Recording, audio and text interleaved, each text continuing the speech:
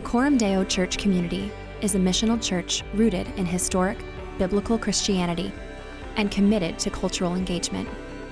We hope the message you're about to hear spurs you to deeper reflection on the gospel of Jesus Christ. Thanks for listening. This morning's scripture reading is from John 7. After this, Jesus went about in Galilee. He would not go about in Judea because the Jews were seeking to kill him. Now the Jews' feast of booths was at hand, so his brothers said to him, "Leave here and go to Judea, then your disciples also may see the works you are doing. For no one works in secret if he sees to be known openly. If you do these things, show yourself to the world." For not even his brothers believed in him. Jesus said to them, "My time has not yet come, but your time is always here. The world cannot hate you, but it hates me because I testify about it that its works are evil. You go up to the feast. I am not going up to this feast, for my time has not yet fully come." After saying this, he remained in Galilee. But after his brothers had gone up to the feast, then he also went up, not publicly, but in private. The Jews were looking for him at the feast and saying, "Where is he?" And there was much muttering about him among the people. While some said, "He is a good man," others said, "No, he is leading the people astray." Yet for fear of the Jews, no one spoke openly of him. About the middle of the feast, Jesus went up into the temple and began teaching. The Jews therefore marveled, saying, "How is it that this man has learning when he has never studied?" So Jesus answered them, "My teaching is not mine, but his who sent me. If anyone's will is to do God's will, he will know whether the teaching is from God or whether I am speaking on my own authority.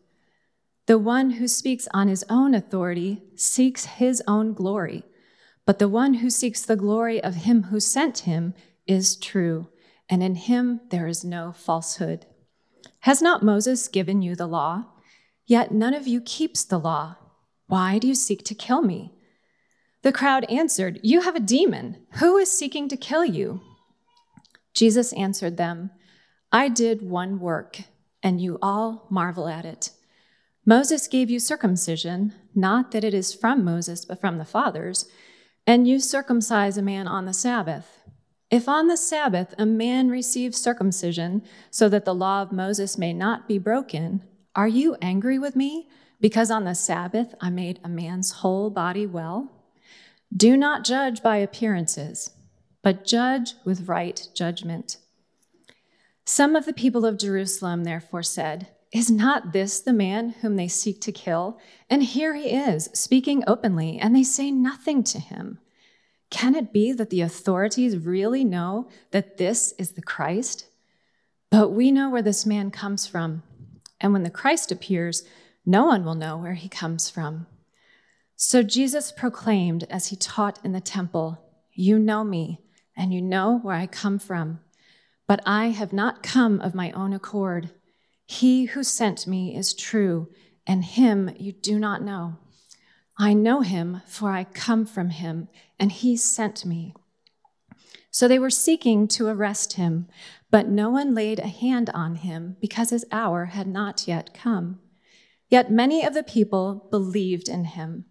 They said, "When the Christ appears, will he do more signs than this man has done?" The Pharisees heard the crowd muttering these things about him, and the chief priests and Pharisees sent officers to arrest him. Jesus then said, "I will be with you a little longer, and then I am going to him who sent me. You will seek me, and you will not find me. Where I am, you cannot come." The Jews said to one another, "Where does this man intend to go that we will not find him?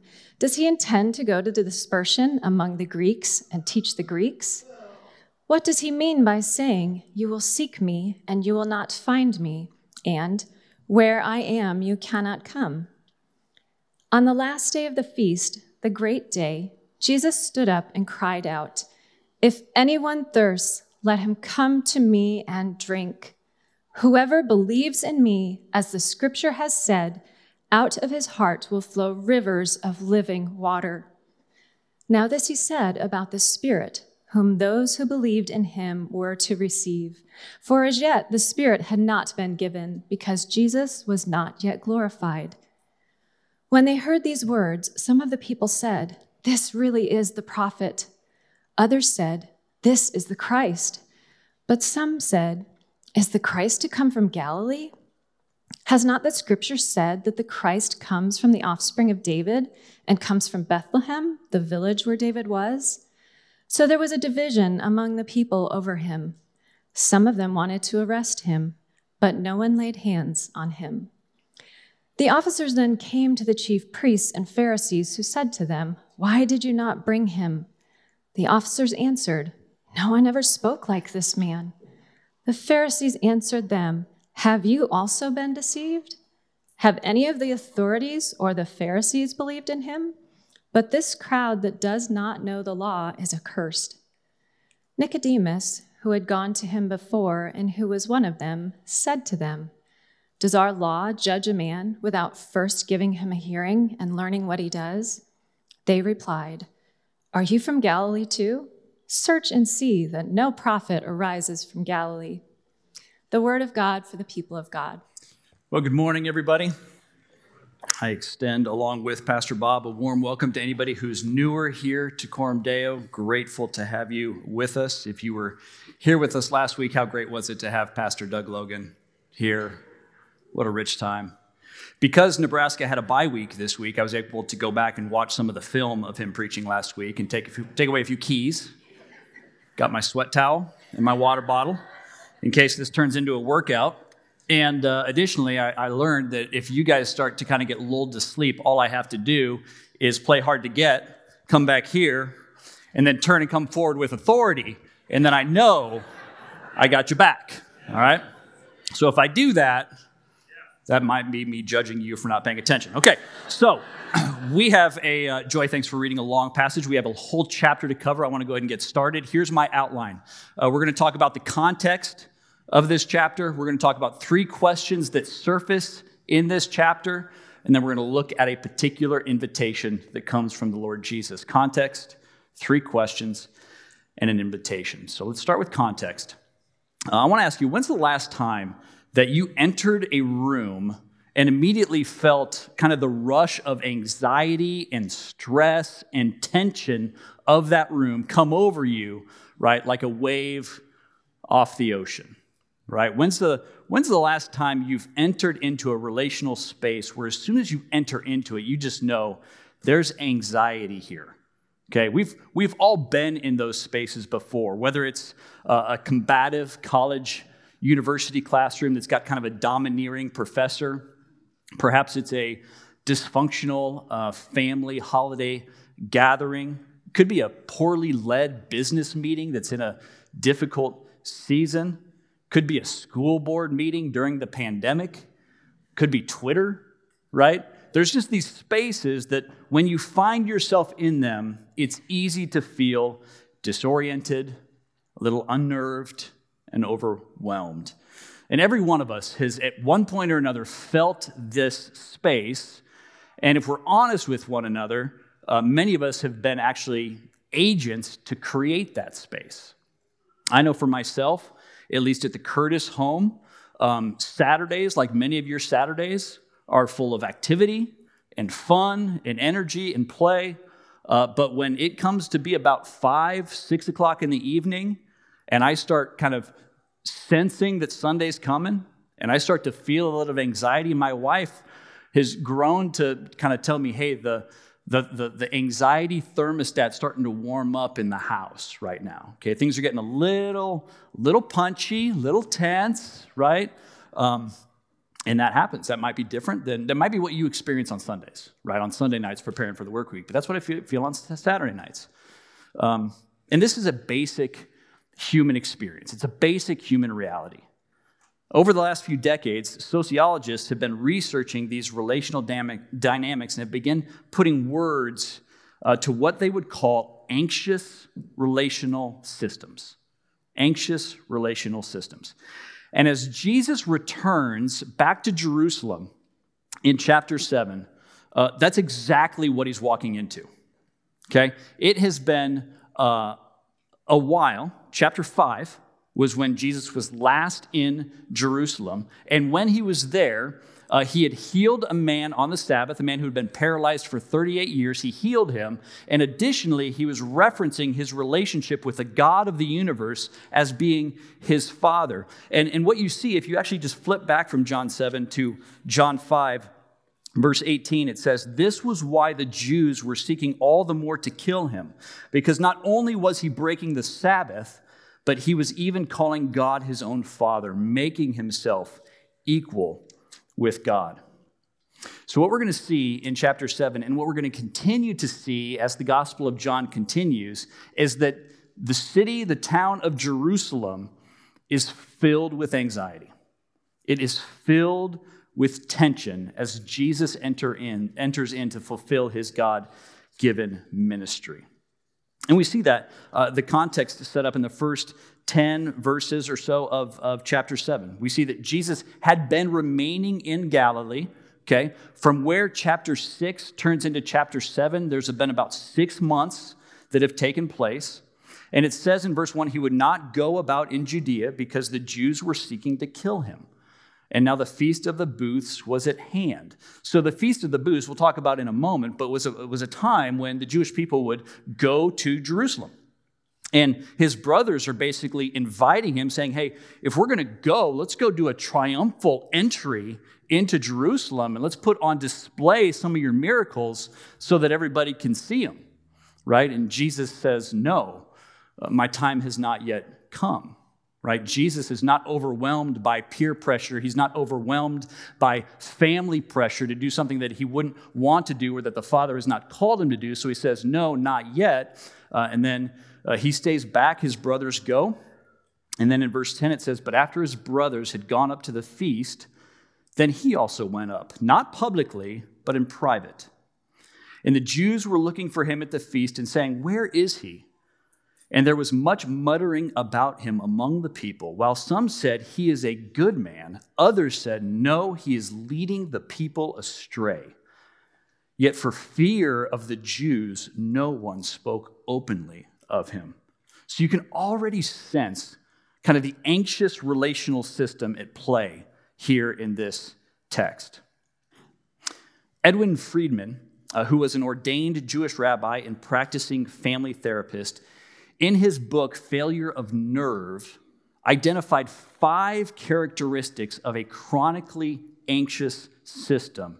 And we can see each of them playing out here in chapter 7. The first characteristic that he identified was a heightened level of reactivity. That is, rather than a spirit of joyfulness and playfulness and humor and spontaneity, everything feels dire and serious and threatening. So keep in mind, Jesus is returning back to Jerusalem during this Feast of the Booths, or in other translations it says the Feast of the Tabernacles, which was a time that happened during the months of October, November-ish, about this season. And in the current moment, they were celebrating kind of the end of the harvest, but they were also looking back to their history as God's people, and the ways that God provided for them after the Exodus, after they went through the Red Sea in Exodus chapter 14 and 15, God provided shelter for them. He provided housing for them. They had tents. So during this Feast of the Booths, this week-long feast, they would set up structures, tents, booths on the roofs of their house and live in those for a week to remind themselves of what they did in the wilderness, right? And they celebrated God's provision of bread that we saw in Exodus 16. And they celebrated the provision of water when they were a thirsty people in Exodus 17.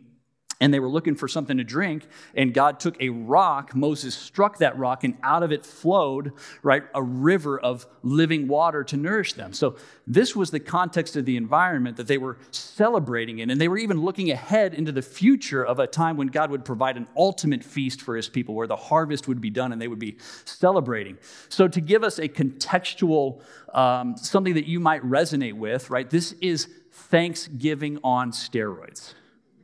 Which sounds great, doesn't it? Like Thanksgiving on steroids. And yet, as you're reading the text, it doesn't seem like they're celebrating that much. it doesn't seem like they're having a lot of fun. Okay, rather, the environment feels heavy. It feels weighty. There's a heightened level of reactivity. The second characteristic that's mentioned is that in these systems, there's a herding instinct. In relationally anxious systems, because people are anxious, they band together for self-protection to resist change. So there's a polarizing herding that we see here in chapter 7 as people are responding to who Jesus is. Some think he is a good man. Others think that he's leading them astray. Some are marveling at what he is doing, while others just can't. They're just questioning him. Like they just don't quite understand what's happening. Some are coming to faith. They're acknowledging Jesus as the Christ, while others are wanting to arrest him and to see him put to death. Okay? The third characteristic is blame displacement. This is rather than taking responsibility for themselves and looking internally, people are quick to look outward and assign blame. Verse 19, Jesus is questioning the crowd and saying, "Has not Moses given you the law, yet none of you keeps the law? Why do you seek to kill me?"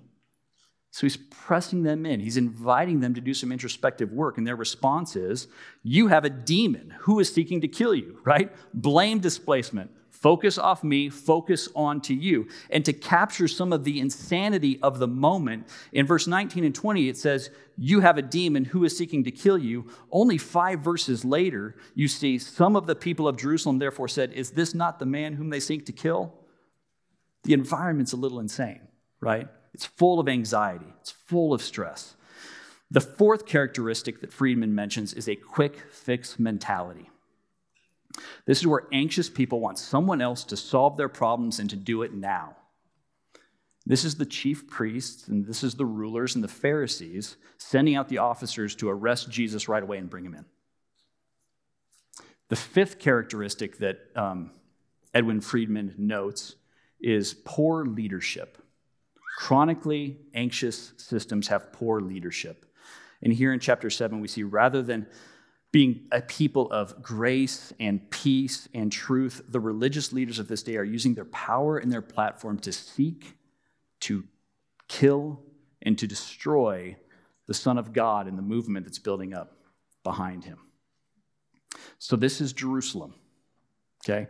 This is an anxious relational system that Jesus finds himself in. And what Jesus is going to show us, you and me together in this chapter, is how we can enter and engage anxious relational systems with a life-giving presence.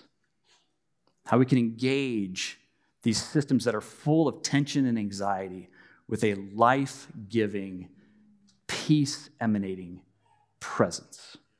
Not the type of presence that tends to run over people as a way of squashing the anxiety, and not the type of presence that just wants to pull away and withdraw to avoid it, but rather the type of presence that is life-giving and spirit-filled.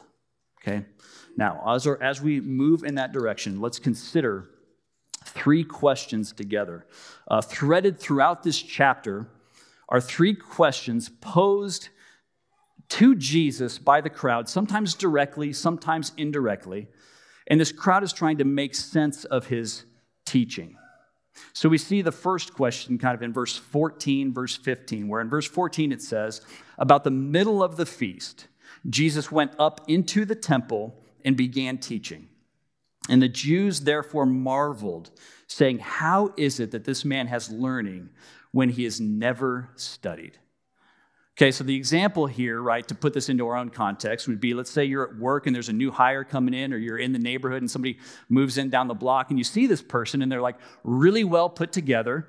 They're articulate. They seem to kind of have a degree of charisma, maybe even a little bit of integrity in them. And you think to yourself, man, this person seems like they would have gone to a real prestigious, maybe high school out west, maybe Millard South High School, right? But when I go through the alumni records, I don't see that they were ever there, okay? That's what they're asking of Jesus. Whose teaching was he under? Who taught this man who speaks with such authority? Jesus answers the question in verse 16. So Jesus answered them, My teaching is not mine, but his who sent me. If anyone's will is to do God's will, he will know whether the teaching is from God or whether I am speaking on my own authority. The one who speaks on his own authority seeks his own glory, but the one who seeks the glory of him who sent him is true, and in him there is no falsehood. So if the question is, where did Jesus go to school? Where did Jesus get his training? The answer is, Jesus' authority is from God the Father. God has taught and commissioned Jesus. God has given him the things that he teaches. And if the crowd had been walking in right relationship with God, they would have recognized his teaching because his teaching is trying to give glory to the Father. But instead, they keep missing the point. Exhibit A, verse 19. Has not Moses given you the law? Yet none of you keeps the law. Why do you seek to kill me? And the crowd answered, you have a demon. Who is seeking to kill you? Jesus answered them, I did one work, and you all marvel at it. Moses gave you circumcision. Not that it is from Moses, but from the fathers. And you circumcise a man on the Sabbath. If on the Sabbath a man receives circumcision so that the law of Moses may not be broken, are you angry with me because on the Sabbath I made a man's whole body well? Do not judge by appearances, but judge with right judgment. Here's what Jesus is saying. We're talking about the Sabbath. If your religious leaders, if your Pharisees, as a way of obeying the law of Moses, are willing to do circumcisions 8 days after kids have been born, and they're willing to do those circumcisions on Sundays, and that's permissible to your law, yet I healed a man who was paralyzed for 38 years, restored his whole body, making him well, and I'm being condemned by you. Shall it be that we not judge by appearances, but begin judging with right judgment? They're unable to see his teaching. They're unable to perceive because they're not walking in right relationship with the Father. They're not seeing that the Father is communicating to them through Jesus, and they're disoriented. So the first question, where did Jesus go to school?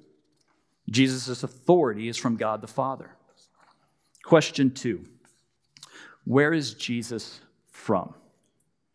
We see this question surface in verse 25. It says, some of the people of Jerusalem therefore said, is not this the man whom they seek to kill?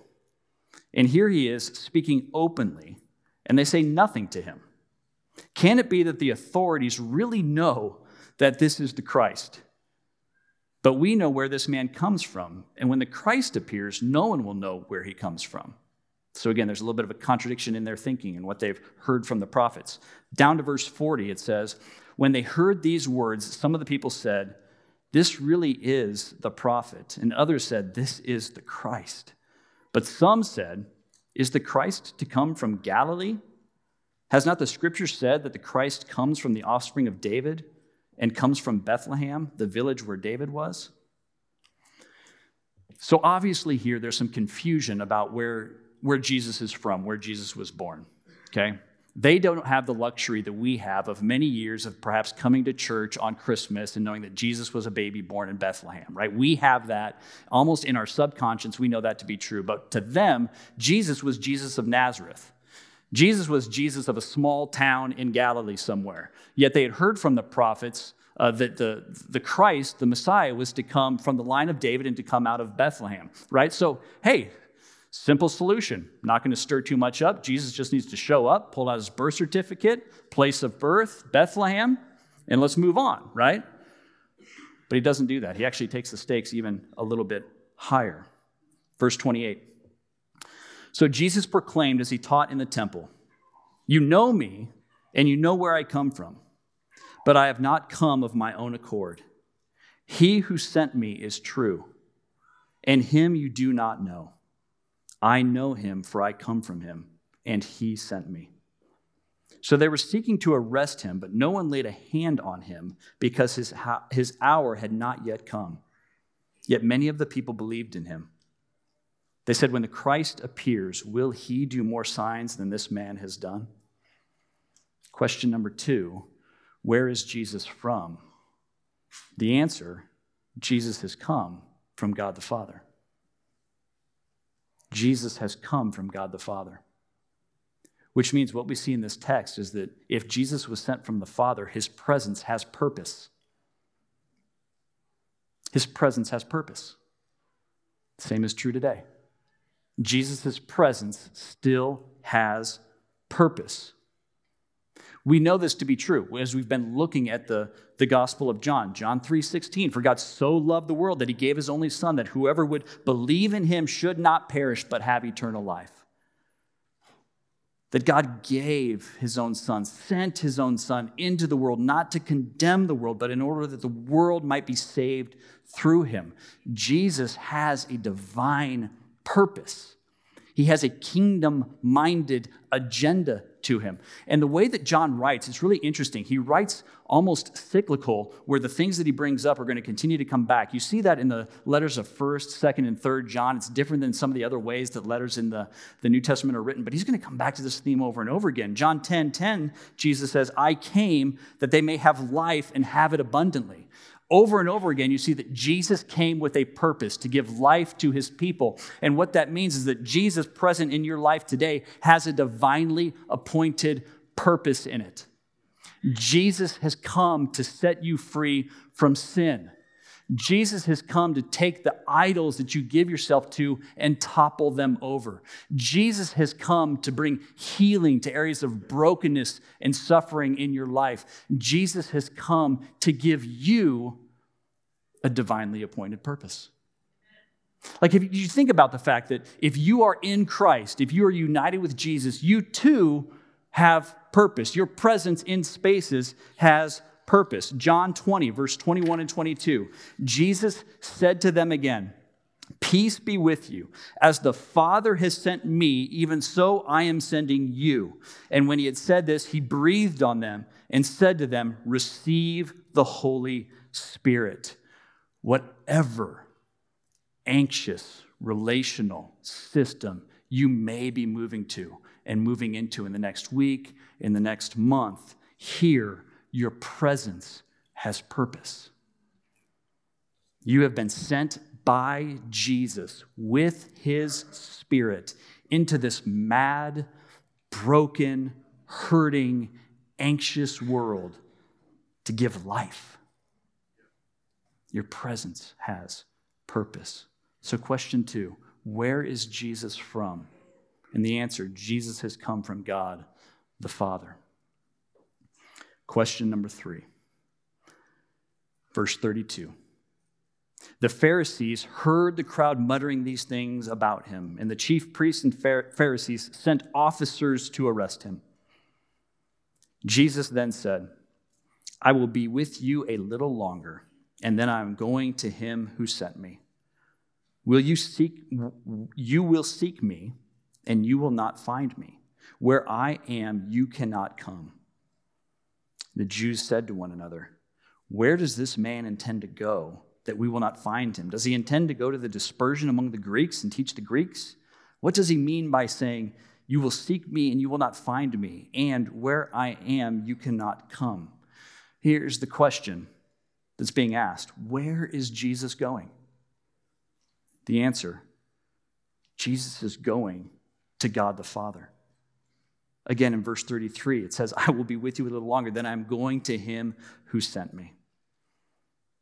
And for the Christian brother, sister in the room this morning, perhaps the one who fears the idea of death, who is anxious about what feels like the unknown, this truth that Jesus is going to God the Father should give you hope.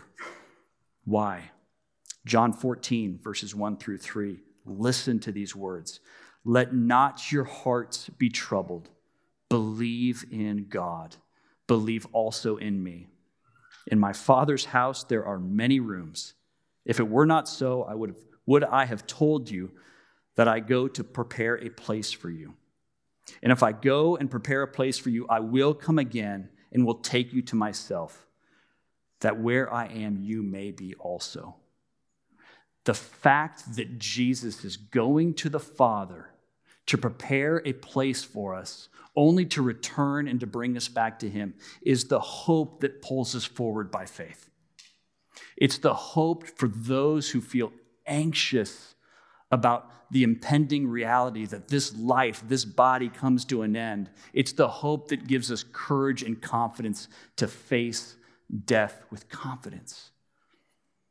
It's the hope that pulls us forward by faith. It's likely that Jesus taught on a lot of different topics during this week in Jerusalem. And yet John, the author of this gospel, recorded these 3 questions that kind of surface, some directly, some indirectly, and the answers. Why? Well, we can't get into his head, but we can assume perhaps that, let me just say this. The reason why they were out to kill Jesus was that Jesus had basically considered himself equal with God. And then he shows up here this week, this Feast of the Booths, has a lot of things that he probably could talk about. What John continues to draw our attention to is that Jesus continues to beat that drum. The Father and I are one. The Father and I are equal. Where do I get my authority? From God my Father. Where am I from? God my Father sent me. Where am I going? To be with God my Father. So he's entering into this space with boldness and with strength and with truth. And in some ways, it's as though he's drawing a line in the dirt and saying, hey, if you're out there listening, you have to at some point respond to who it is that I am and orient your life around that. So I love how this community gives one another space and time to work out the questions that we have, the doubts that we have, that this has become a safe place for the skeptic, for the de-churched to come and to process in a way that's not hurried, in a way that's not bullied, in a way that's not manipulated. That this is a place for you to feel welcome here. But there's a danger that we have to be aware of. When you give space and time, and that's left unchecked, because eventually what it can lead to, doesn't always, but what it can lead to is apathy and indifference. Here's what I mean. You come with questions. You want questions answered about who Jesus is, and you hear some things, but you don't quite respond to it. And you don't quite decide, where am I going to land on this? And then you come back again and you hear some more, and you come back again and you hear some more, and you keep immersing yourself here. But man, at a point, you become almost inoculated. You become indifferent to the things that are coming, and you just kind of find yourself stale and not responsive, and yet continuing to listen. And I think what this text is trying to show us, or at least trying to remind us of, is we have to respond to who Jesus is.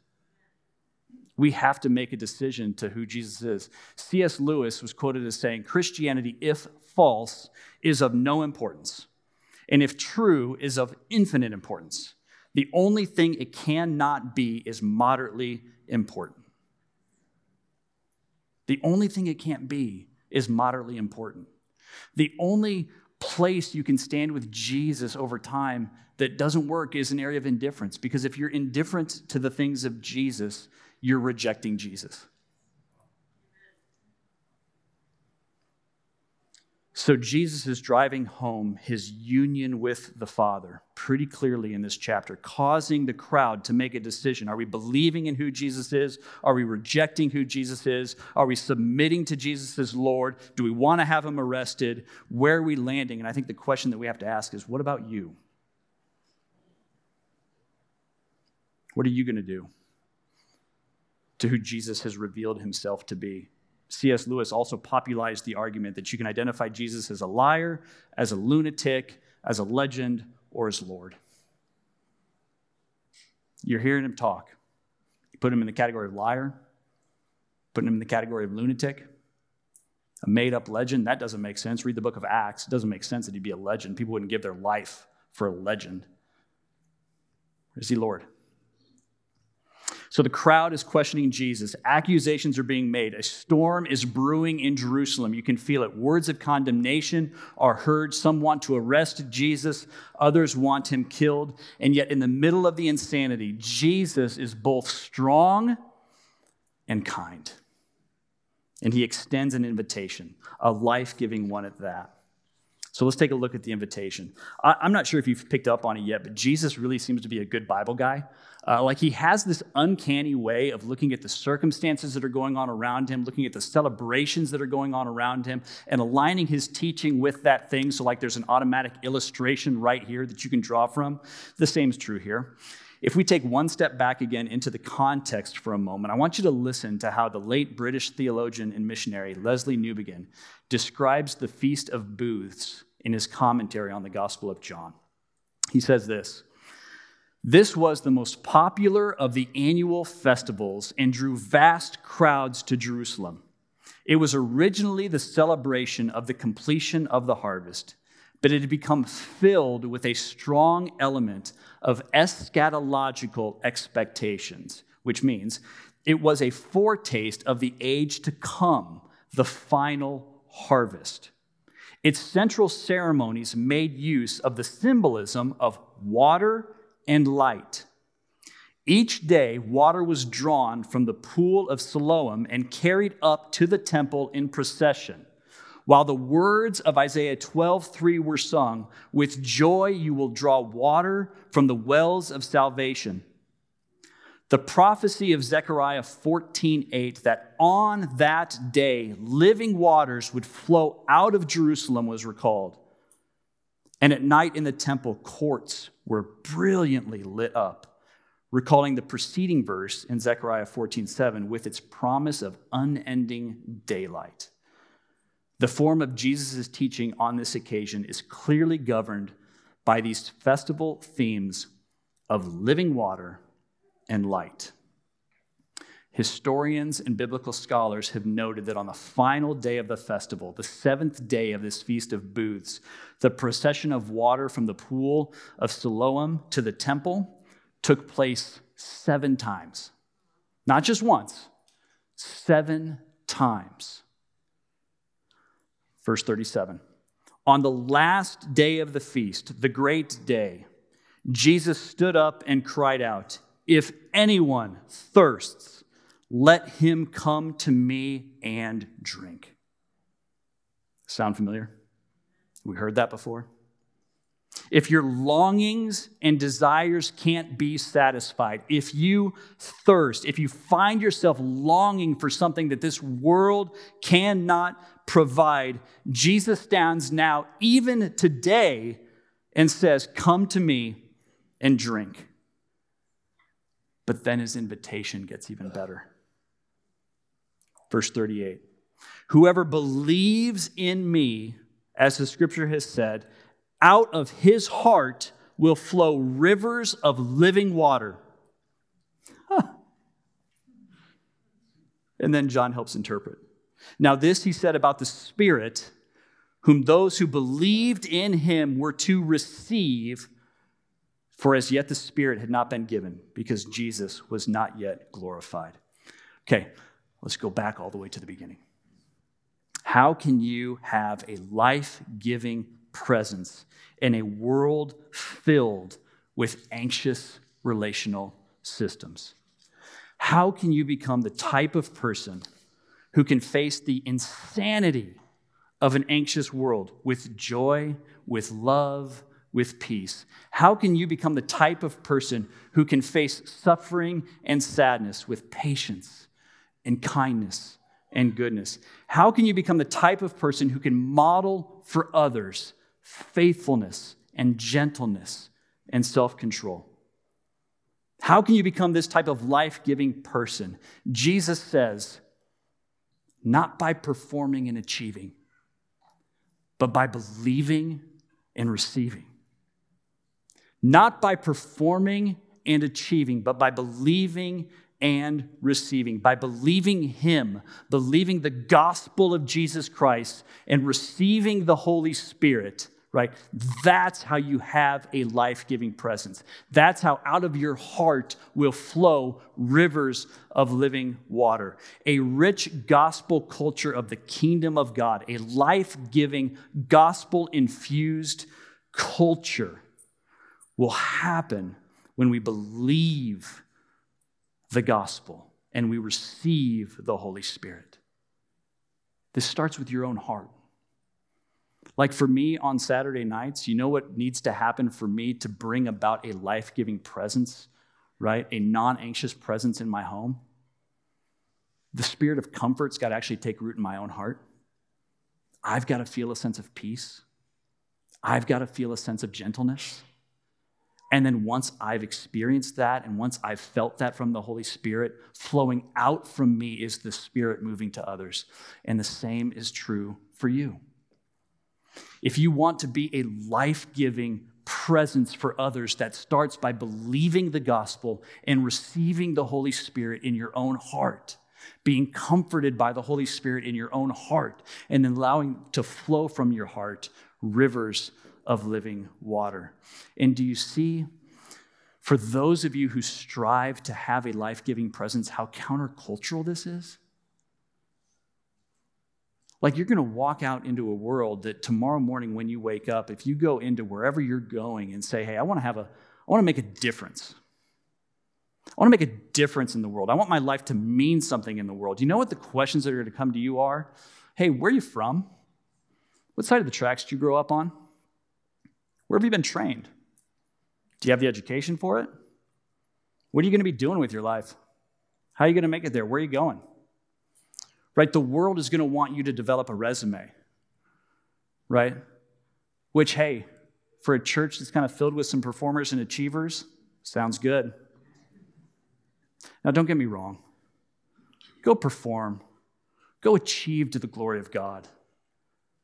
But hey, what the world needs to undo some of the anxiety that is just building up in this system is not you going in with some sort of strategy and plan of how I'm going to make a difference.